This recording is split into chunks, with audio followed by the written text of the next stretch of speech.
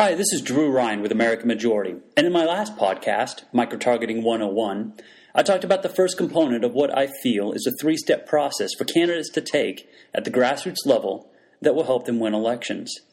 The components that I talk about in this three-podcast series are components that I have seen work and work well at the national level. If you are running for a state level or local office, if you plug these components into your campaign, you will be light years ahead of your opponents. These principles work, and the smaller universe in which they are applied, the more powerful they are. With microtargeting, the goal is to find out who your voters are, what motivates them, how you can message to them, and how you can mobilize them.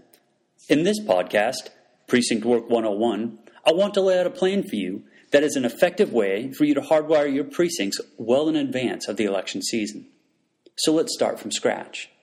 The first step in precinct work is figuring out which precincts you absolutely have to win, or the candidate you are working for needs to win, in the seat that you are running for. So how big is this universe? 2 precincts, 5 precincts, 10 or more? The next step is figuring out the historical voting data of each one of these precincts, all of which can be found online at your Secretary of State's or county clerk's website, or even your county board of elections. And as you do that, keep in mind what year you are running. Is it an off-year election? Is it a presidential year? Are you running in a primary? All of these factors play a part in the numbers you are looking for, especially as you calculate what it will take for you to win. Once you have found the election results for the precincts in the seat you are running for, I would suggest taking the last 2 off-year election results, both general and primary, the last 2 presidential election year results, both general and primary, and if you are running in a primary, the last 2 primary election results, and find the averages of those years. Again, all of these can be found online or with a few quick phone calls. When you have run down all these numbers, do not mix them. Off-year election results should be added together and divided. The same is true for presidential years. Why, you ask? Well, off-year numbers are always lower, and presidential years give you a glimpse of the potential votes in each precinct, whether it's a primary or a general, as those election years always have the highest turnouts. In the end, you want as accurate a number as you can find to base your calculations on. The second step in precinct work is mapping out your precincts. Spend a little bit of money. Find a map of the seat you are running for that has precinct lines and numbers on it. Have it laminated. Buy some dry erase markers. Then take your election result numbers and begin filling in the maps. As a general rule of thumb, in every race I've ever worked, I break precincts out in this pattern. 70-30s are precincts that are broken in the neighborhood of 70% for the solid conservatives in the past. 60-40s are the precincts that are broken close to 60% for the solid conservatives in the past. And the 50-50s are the deal makers or the deal breakers. Once you have figured this pattern out, write those numbers on your map so that you can instantly look and think, this is a 70-30, or that is a 50-50. Do you want to color code them? That's fine. Maybe rank them with number 1s being the 70-30s and 50-50s being number 3s. In the end, you want to be able to look at the map and know exactly where you stand. Obviously, every precinct you work will not break down as neatly as the numbers I described above. It is up to you. Do you want to put 65-35s in the 70-30 category and the 63-37s in the 60-40s? What you do is up to you, but you want to establish a pattern because here is why.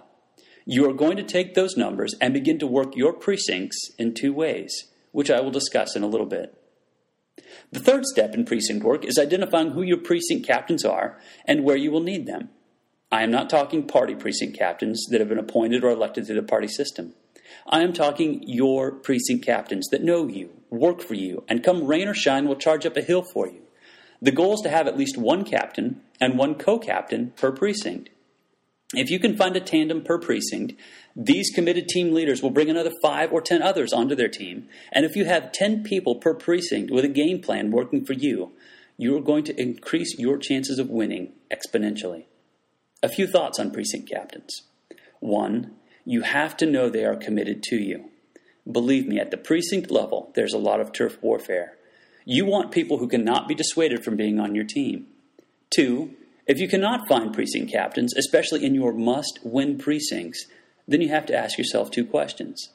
Do I really have the support I need to win if I cannot find 1 committed person per precinct? And 2, If I cannot find precinct captains in certain precincts, what are the other paths that I can take to achieve victory? Now, back to your map. The second piece of information that you're going to put on it is who your precinct captains are: name, email addresses, and phone numbers. So we've gotten our historical election data collected and crunched. We have our precinct captains lined up.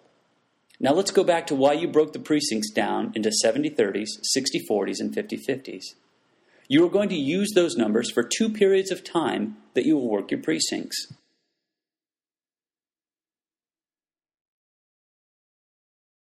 The first is what I call persuasion. It is the longer of the 2 periods and will take you months.